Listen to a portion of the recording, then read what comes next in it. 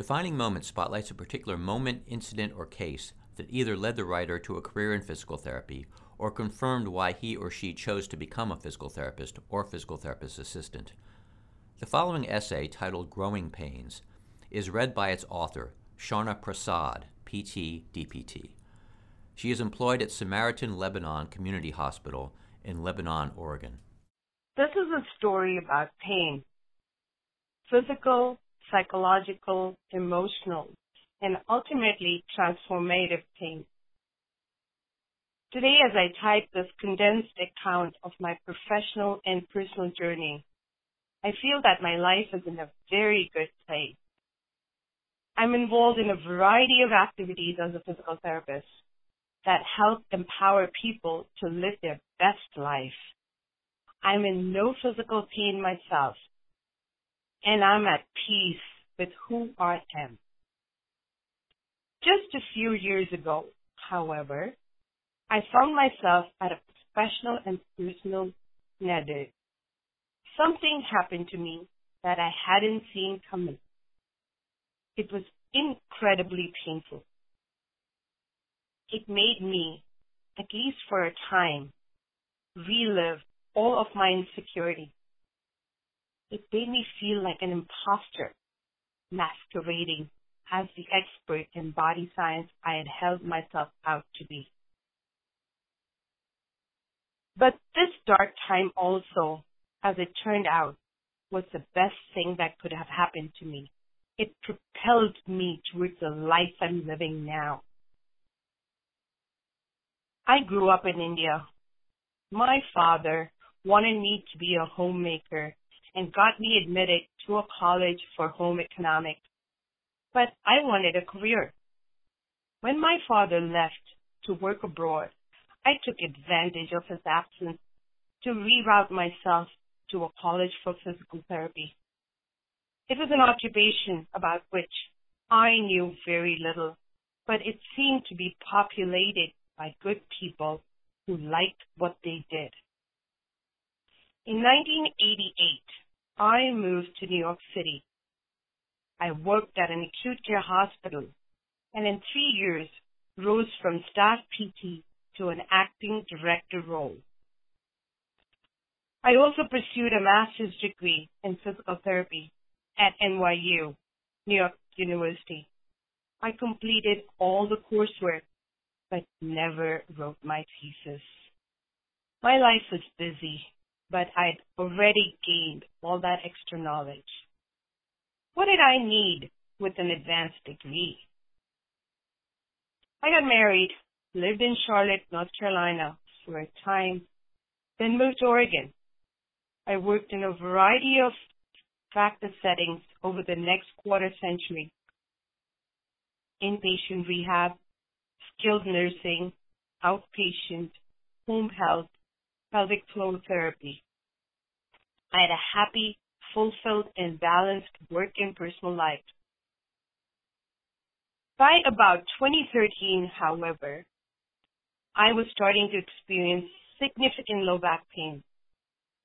It wasn't the first time in my adult life that I'd been plagued by pain. In my early years in New York, I had severe neck pain, but was diagnosed with a C5-6 disc herniation and was told by a physician that I risked being paralyzed if I didn't get surgery. Instead, I trained with the McKenzie method. I was able to eliminate my symptoms with the exercises that were taught to me. It helped me tremendously. I thought, this is the way to treat all of my patients. When it came to my back situation, a few years ago, however, the pain persisted. None of my McKenzie techniques helped. I spoke with Dr. Kevin Kokaro, a physician and pain specialist. I respected him, but I thought frankly that some of his ideas about what pain is and how best to address it were a little out there. They ran contrary to my training, my biomechanical thinking, and what I thought and I knew. Also, He was not a PT. He was a physician. He didn't understand what we did as physical therapists. But then, at APT's combined section meeting in 2016, I heard those same concepts being persuasively presented by a PT named Adrian Lau, who talked about pain being protective rather than manifesting damage. He spoke of the need to address fear and to avoid catastrophizing.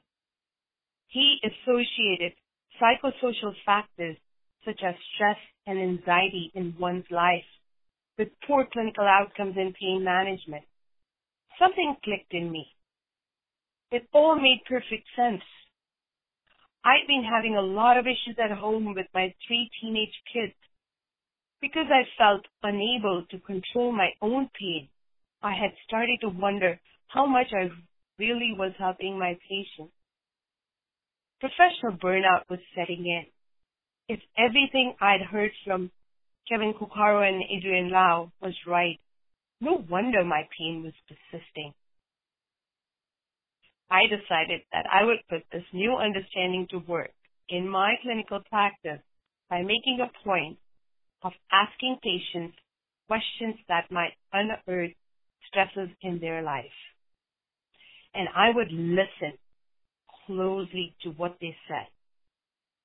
As it happened, my very first patient after CSM, a woman who I would see just once while subbing for another PT, answered my simple request to tell me your story with a cheerful account of her son's suicide 20 years earlier.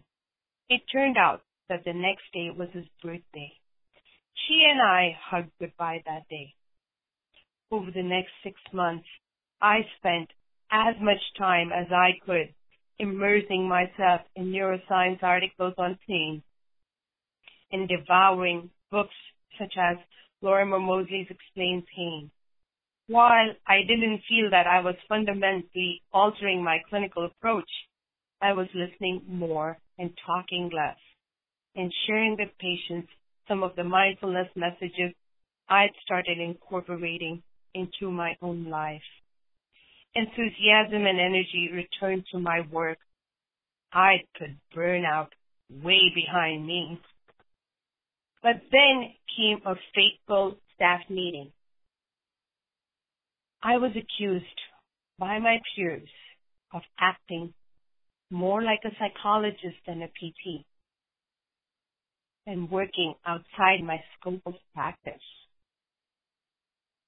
They said I was spending too much time engaging patients in conversations that I was making them cry, and I was giving short shrift to exercise instructions. In sum, they made me sound more like Dr. Phil than Dr. Prasad. But wait, I wasn't Dr. Prasad. In fact, I'd never even completed my master's degree. This rebuke from my colleagues hit me hard. It brought up self-doubt I'd been trying to suppress for years.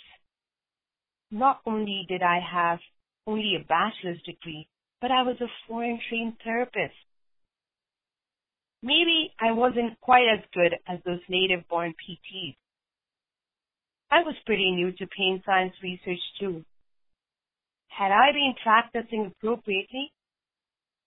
Might those colleagues be right? Soon after, I learned that the patient whose son had committed suicide had complained about me to her regular PT, saying that she'd come to physical therapy for help with her back pain, not for help with her mental health. That made me feel even worse. For a time, feelings of inadequacy consumed me, but gradually I began to take a wider view. I might not always have incorporated my new ideas perfectly, but I was willing to concede, and I still had many things to learn. Learning is a lifelong process after all, but I was confident that I was on the right track. I ended up leaving the job and moving to a hospital that was much more in line with my views on the biopsychosocial nature of pain. I'm still there. I now teach a group class for patients that's called MAPS, Movement, Mindfulness, and Pain Science. It incorporates movement elements that are meaningful yet playful, including dance, Tai Chi, and yoga. We include meditation and share pain science insights. It is presented at a 5th grade literacy level to ensure that these important health literacy concepts are lost on no one. I am deeply involved with the Oregon Pain Science Alliance, which brings together providers and community members for pain awareness. I've helped organize 2 statewide pain summits that convene local PTs, physicians, occupational therapists, and other medical professionals. I secured a grant from Medicaid to train local high school teachers about opioid abuse, pain science, and self-care skills. The Oregon Physical Therapy Association presented me with the Regional Excellence Award for my work on persistent pain education. And something else happened a few months ago. I completed my Doctor of Physical Therapy degree. So now, I really am Dr. Prasad. I've also become certified as a therapeutic pain specialist by Evidence in Motion. If I can offer my colleagues just one piece of advice, it's this. First, be sure that you understand how your own pain is constructed. Only then can you best treat your patient's pain. Gaining that understanding absolutely changed my life. This has been an APTA podcast. APTA members can access the latest podcasts and transcripts at www.apta.org/podcasts.